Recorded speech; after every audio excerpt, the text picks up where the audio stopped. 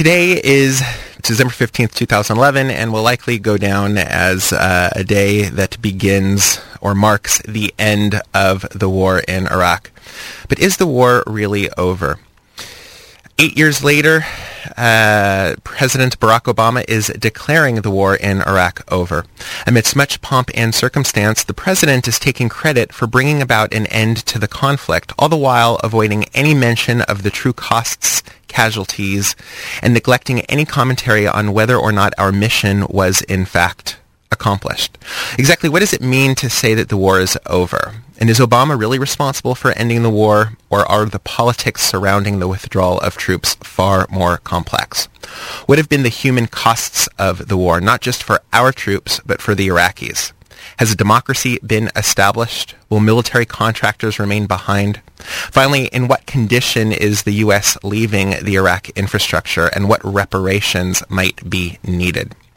We're going to talk about all of this today with Ali Issa. He is the National Field Organizer for the War Resisters League. He has been studying all things related to the war in Iraq, in particular what is taking place in Iraq, and he joins us this morning from New York. Good morning, Ali.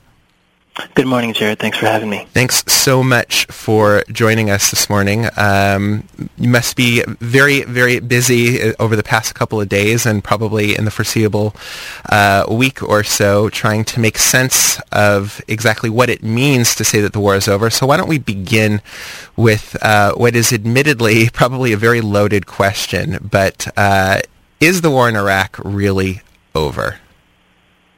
Well, I would say that the war, broadly speaking, has just entered a different phase for the Iraqi people. There's a major shift now in the presence of U.S. military troops, but the question of the legacy of that occupation and the regime that the U.S. installed is going to continue to be a battle for social justice, for economic sovereignty, and for Iraqi independence.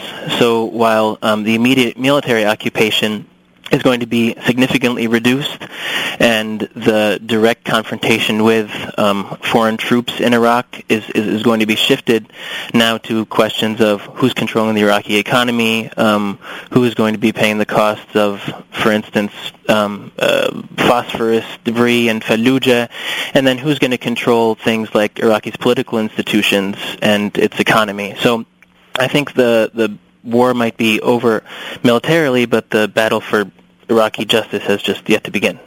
And so it sounds, if what you're saying, if what I'm hearing is that, you know, when we talk about the war being over, we're talking about from a uniquely American troops perspective. That, you know, I hate to compare it to a party, but, you know, you go to a dinner party, when you leave, everybody else still has to clean up.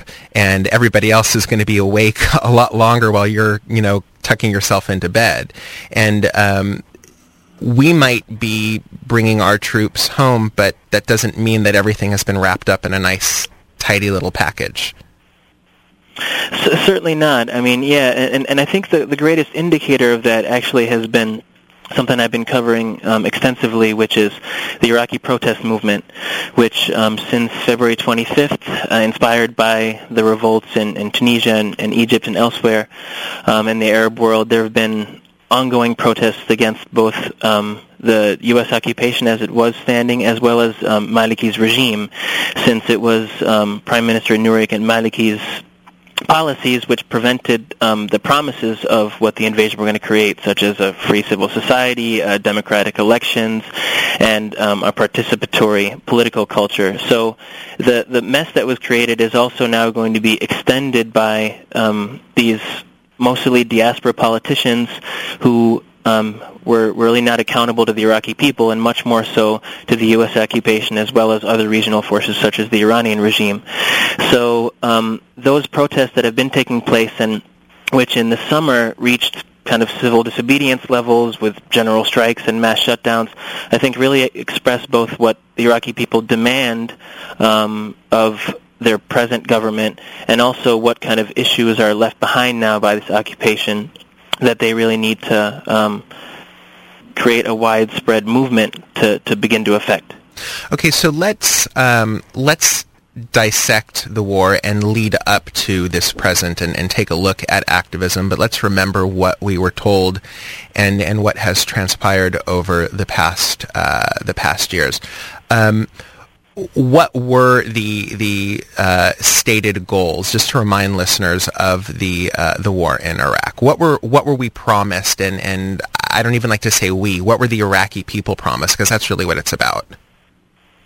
Sure. Well, I would say the Iraqi people were promised free and fair democratic elections and a representative body which would liberate them from the regime of Saddam Hussein. But what's really key, actually, to remember at that point is to go back to the first Gulf War of 1990 and 91, as well as the sanctions regime that was imposed by the U.S. on Iraq, because so much of the infrastructure which was completely decimated during that sanctions regime is also what Iraqis had to face when the U.S. invasion began.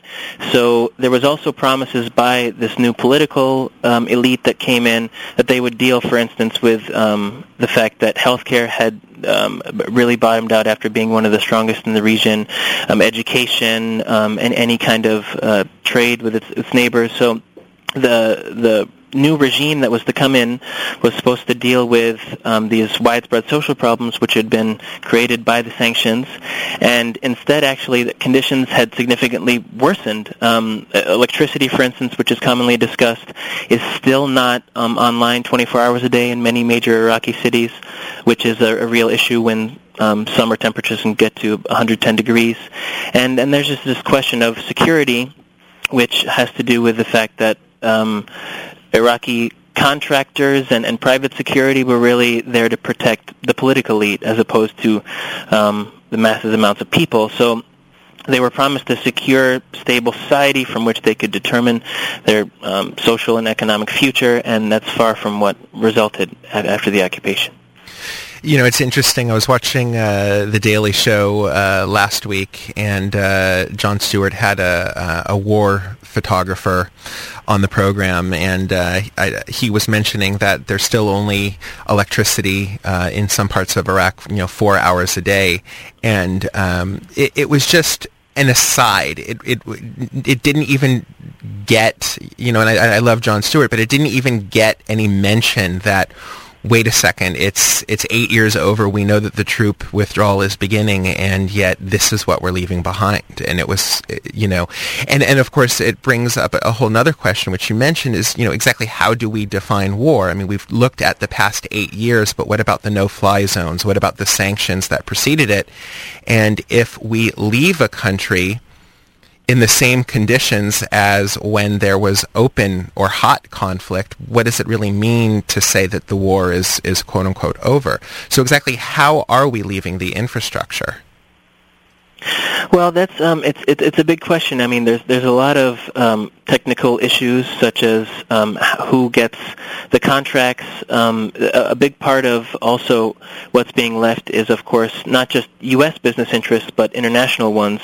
So because there was a lot of infighting within the sectarian government that the U.S. had installed, who gets those contracts was a big lag on, for instance, how electricity would be kind of re-networked across the country.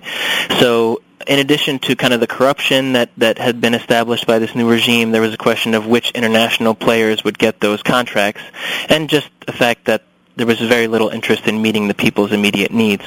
So there's that infrastructure question, which is hampered by a corrupt political culture. But there's also, I think, an important resilience that should be emphasized, where because Iraqis have had to depend on each other now for so long, that their informal networks have really replaced the state. And there's ways in which that will then maybe be reflected in a more democratic regime which Iraqis are trying to create. So there's examples, for instance, of hospitals having been decimated by either direct attacks or just neglect, and then being replaced by sort of people's clinics that you might have heard that are similar to, like, in Tahrir Square in Egypt. So there's a legacy of very damaged infrastructure since the period of sanctions, but as well as sort of an alternative people's infrastructure which relies on generosity and lending that will be very important in the future.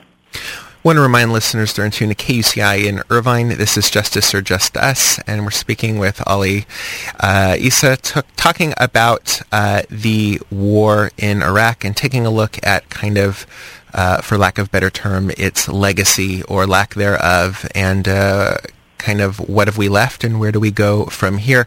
Let's just quickly take a look at some of the politics of it and then return to what people in Iraq are actually doing.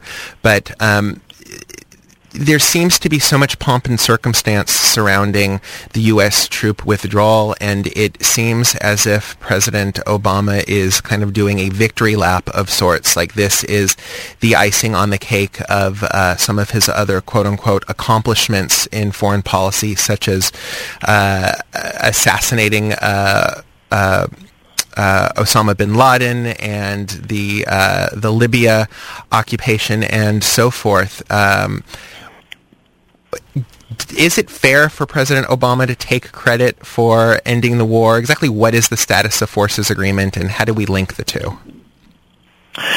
Well, the status of forces agreement, or the SOFA, was something put forward by, I think, a result of the fact that the U.S. military was basically exhausted in 2008.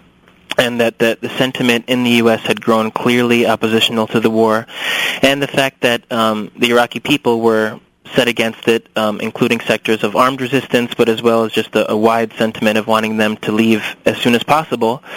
So that agreement set terms for the present withdrawal, but as that was signed in November of 2009, there was a question of how strictly it would be followed, and listeners probably know that there was a really strong attempt to keep military bases there, to keep some kind of military presence, which was rejected by the Iraqi parliament, even though the Prime Minister Maliki had tried to sway a lot of the political establishment, but they couldn't because there was just too much popular discontent, as well as, of course, regional pressure from Syria, from Iran, against any maintenance of U.S. bases. So I think it's preposterous to think that it's only a U.S. foreign policy decision that would choose to leave Iraq, and it was a combination of a lot of political pressure, of the cost of the war in monetary terms, which have now reached almost $1 trillion on the U.S. side,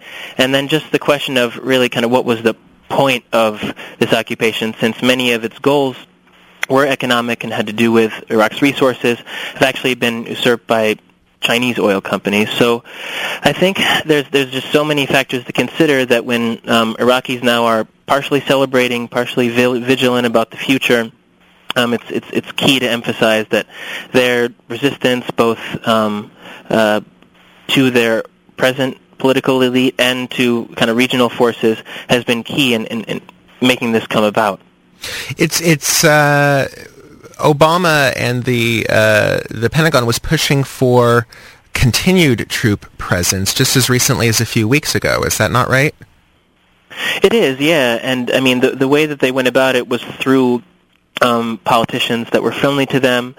So they were working, of course, on the question of immunity and their condition that contractors or U.S. service members would not be tried by Iraqi courts was kind of the last straw, and even the politicians that were trying to implement the Pentagon's vision weren't able to get their politicians on that side. So the demands were just far too high, and it resulted in them really asking for too much and getting nothing. Right. We the U.S. wanted immunity for its troops who were going to be remaining in Iraq, and when not getting that was kind of a breaking point. Correct. Okay. Which is just, to me, it's just so interesting. It just seems so disingenuous for it's great that there is this troop withdrawal. It just seems so, well, political the way it's being spun. But I suppose what should we expect? So let's talk logistics for a minute. How many troops, if any, will remain? Are all of our troops coming home? Are we going to have military bases there? Is this something that has yet to be determined? And what about independent contractors that we hear so much about? Sure. Well, according to General Buchanan, who has been a spokesperson for the military in this recent week, there's going to be 200 soldiers, official U.S. military, protecting the embassy.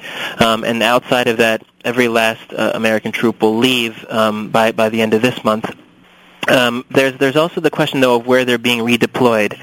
So on the first level, say in Kuwait, many of the U.S. Army are just being shipped across the border. At this point, it looks like 4,500 are immediately being transferred there.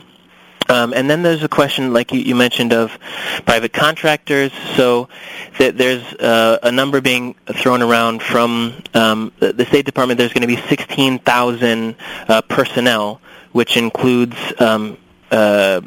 diplomats and business persons, but that the vast majority of that, around 10,000, will be security personnel protecting those business people and diplomats. So the official U.S. troop presence has been shifted to the surrounding area to some extent, and then the private military contractors to protect various U.S.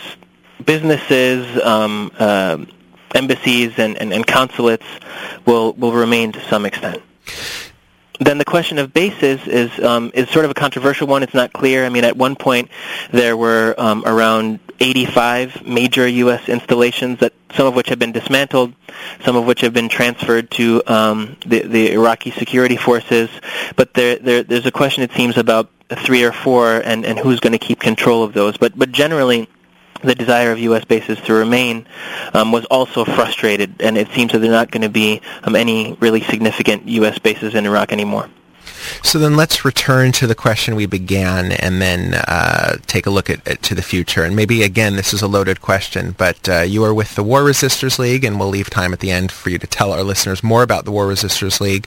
But the War Resisters League, one of the oldest pacifist anti-war organizations in the United States, consistently talking about the costs of war, which I want to get into, and the consequences of it.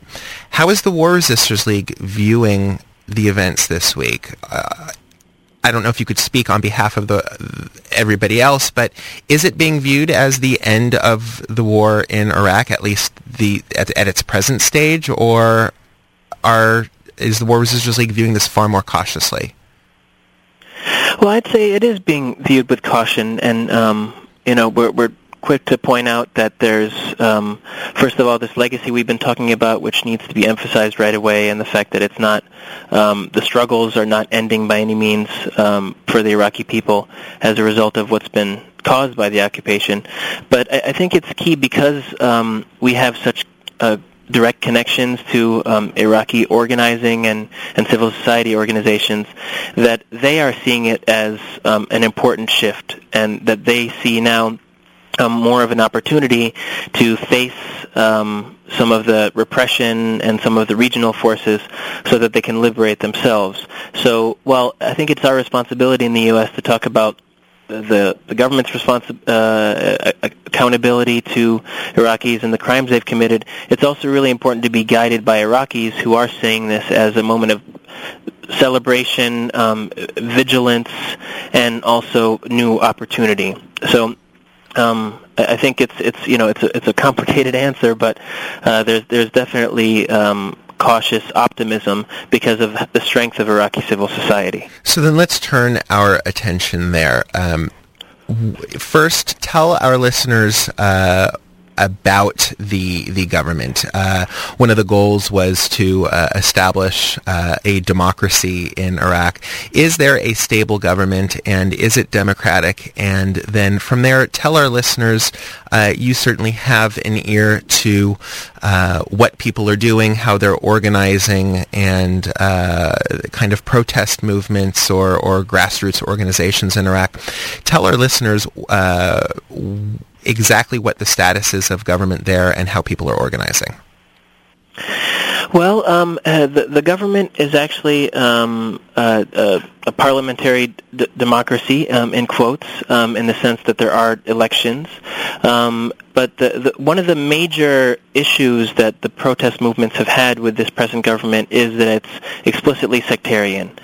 So, for instance, the prime minister must be Shiite, and the president must be Kurdish. So these particular posts have an explicitly sectarian identification that go with them. And this flies in the face of the experience of all Iraqis who, for instance, my father, who grew up in Baghdad, didn't know the sect of his friends. There, of course, was a sectarian component in life, which Saddam actually strengthened during his last years, but was nowhere near on the level of actually assigning a sectarian identity to a president.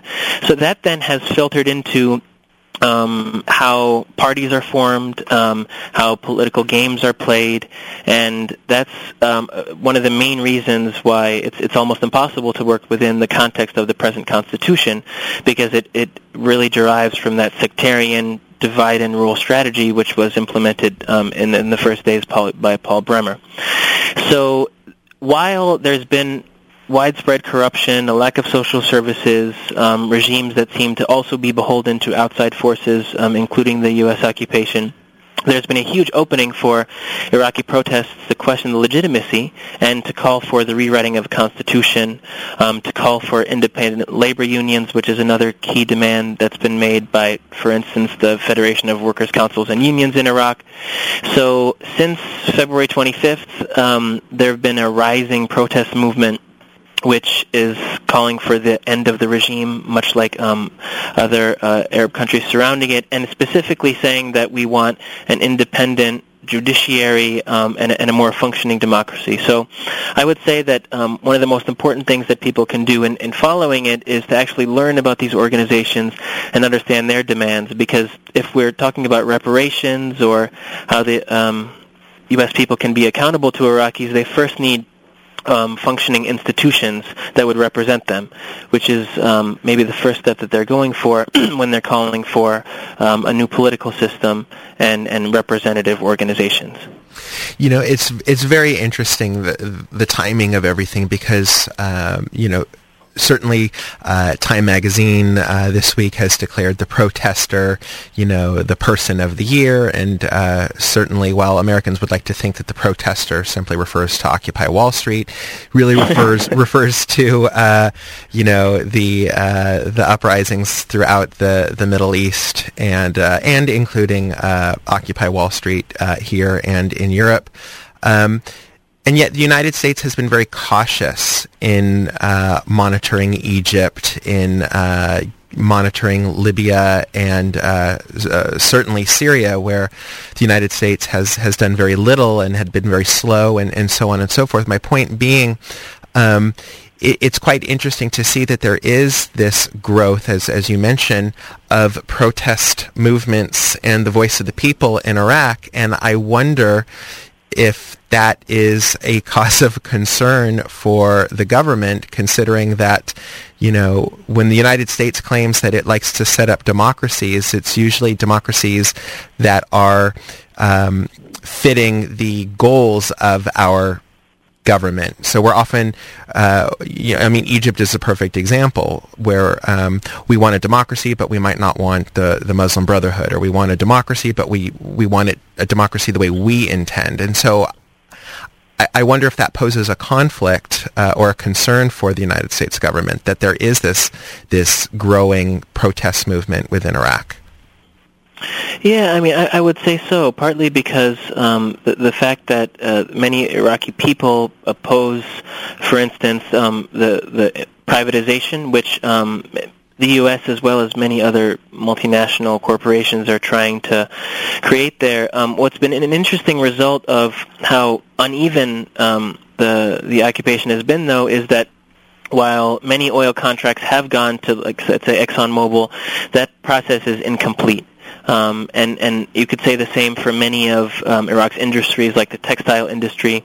So right now there's an already existing struggle against the present rulers of Iraq, Maliki's regime, for an increased privatization, kind of following the plan of what was to be instituted at the beginning, and the demands of people that want to combat, let's say, the 40% unemployment that exists in some Iraqi parts of the country, against like the independent unions that many groups want to form that would actually represent workers' rights. So it would be in the interest of the people, of course, to be able to create those independent institutions, but would contradict many of the plans, which are to create kind of a new market and a privatization-friendly environment in Iraq. So right now, when there's going to be less military presence is when the real economic struggle will begin, and when the question between the people and the present U.S.-friendly regime will really be fought out over the coming months and years. We're speaking with Ali Issa from the War Resisters League, taking a look at maybe the end of the beginning, at least, for the establishment of a stable Iraq.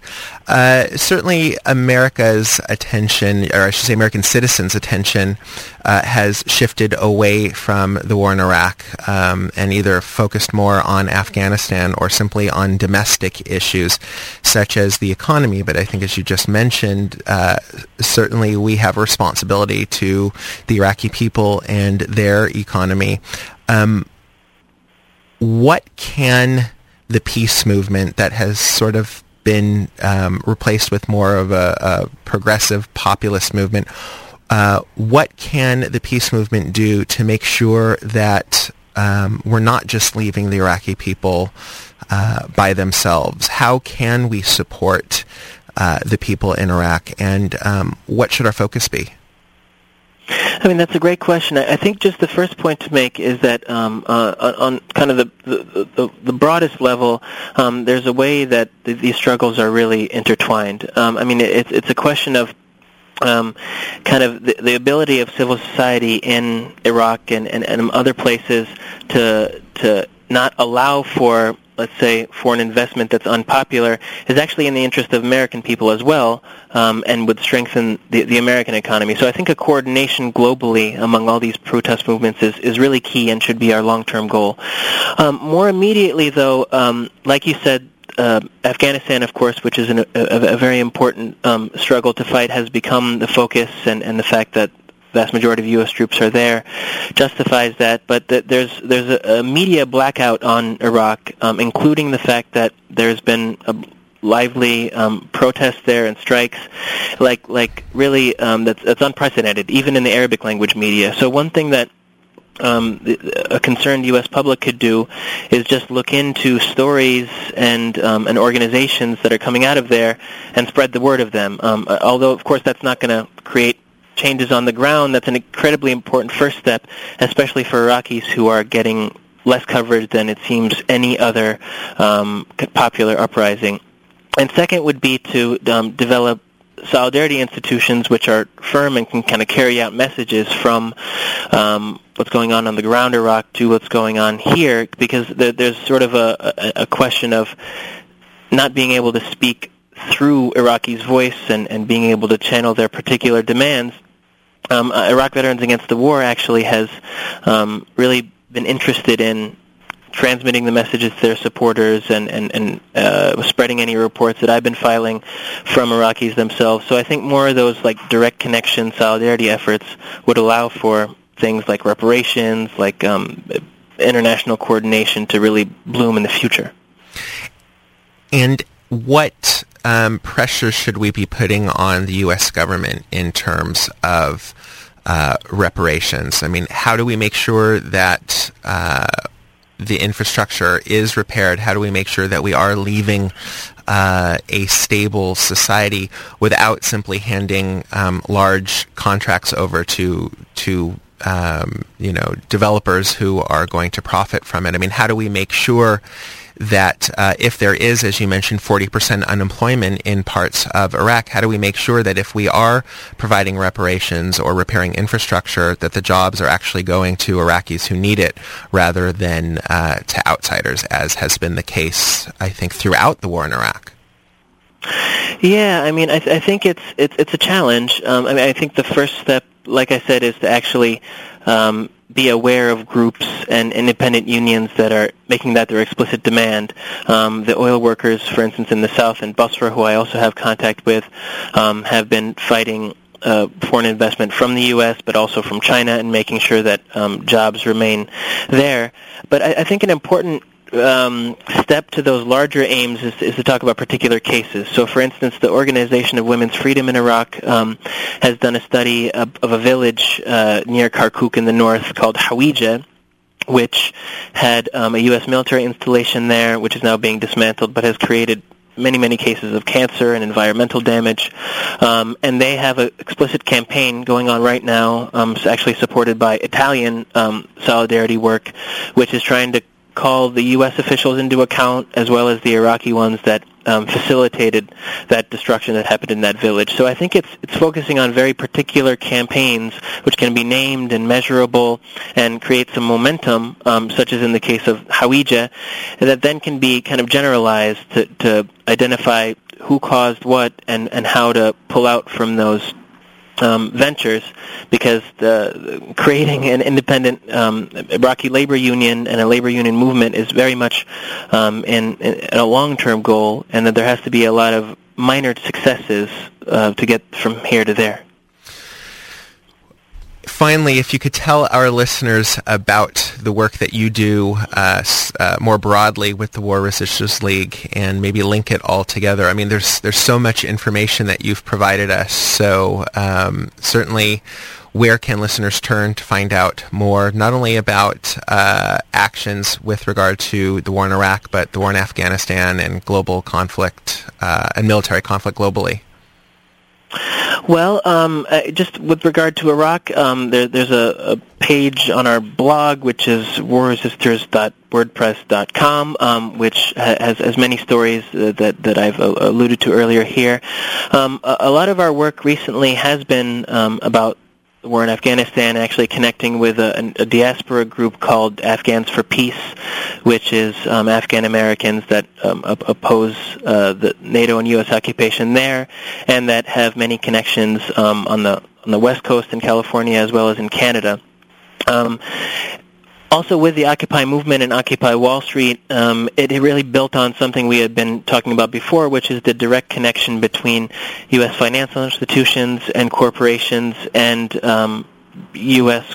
global militarism, so that we created a popular education curriculum that can be used by community organizations as well as high school students, which try to, in an accessible way, show what the direct material costs of war are, as well as then how it's affecting the people that are occupied. So that curriculum, bombs and budgets, as well as some of the actions we've been doing on Wall Street to highlight the fact that empire should be included in conversations about the economy and social justice, can all be found on the website, warresisters.org. And I want to just mention again the blog site. It's warresisters.wordpress.com. There's just a wealth of information looking under Iraq Now reports. Lots of information about defying Iraqi's police state. There is an interview with Uday how do you pronounce the last name? Zaidi. And he's the individual probably most famous for throwing the shoe at President Bush. Is that correct? Actually, that's his older brother. What's interesting is the shoe thrower's entire family became organizers after that shoe throwing event. Nice. And then, yes, how more eloquently can we put it? There's a whole bunch of links to activism taking place in Iraq, links to resources, how to get involved, and a whole bunch of posts.